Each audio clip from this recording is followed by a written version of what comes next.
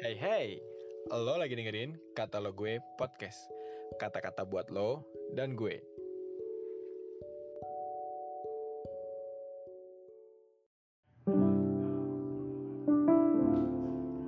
Shalom teman-teman semua.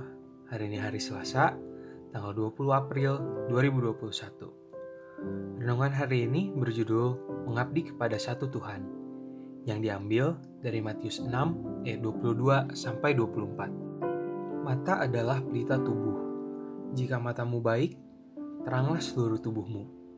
Jika matamu jahat, gelaplah seluruh tubuhmu. Jadi, jika terang yang ada padamu gelap, betapa gelapnya kegelapan itu. Tak seorang pun dapat mengabdi kepada dua tuan, karena jika demikian, ia akan membenci yang seorang dan mengasihi yang lain. Atau ia akan setia kepada yang seorang dan tidak mengindahkan yang lain. Kamu tidak dapat mengabdi kepada Allah dan kepada Mamon. Teman-teman semua, istilah Mamon adalah istilah Aram untuk harta benda atau kekayaan. Namun, dalam bahasa Ibrani atau Aram memiliki akar kata yang memiliki arti menunjukkan sesuatu yang dipercayai, yaitu mamon atau uang, ataukah Tuhan yang kita percayai. Dalam hal ini, uang diibaratkan sebagai saingan antara Tuhan dan harta untuk kesetiaan para pengikut atau muridnya. Para murid yang memenuhi syarat harus menjadikan Tuhan yang pertama, bukan uang atau harta benda. Yesus menampilkan Tuhan dan Mamon sebagai dua pemilik hamba. Kepemilikan hamba adalah kepemilikan tunggal dan layanan penuh waktu adalah inti dari perhambaan. Jadi, tidak mungkin ada hamba yang mengabdi pada dua tuan.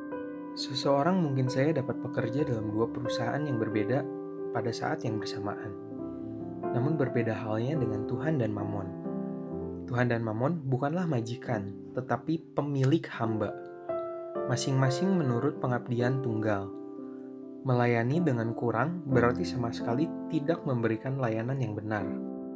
So guys, jadi dapat disimpulin, kalau ada seseorang yang menjadikan mamon atau uang sebagai nomor satu, maka Tuhan tidak akan diperhitungkan sama sekali di dalam hidupnya.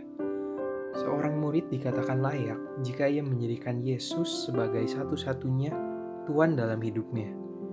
Jadi dapat dipastikan dalam hidupnya sudah tidak akan ada percampuran antara Tuhan dengan mamon atau dunia ini. Tuhan ingin supaya kita menjadikan Dia yang terutama di dalam hati kita.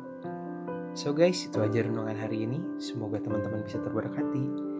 Have a great day and God bless you.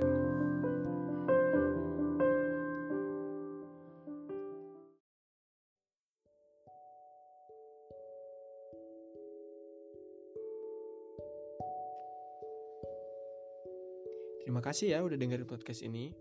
Jangan lupa di follow dan juga di share ke teman-teman yang lain ya.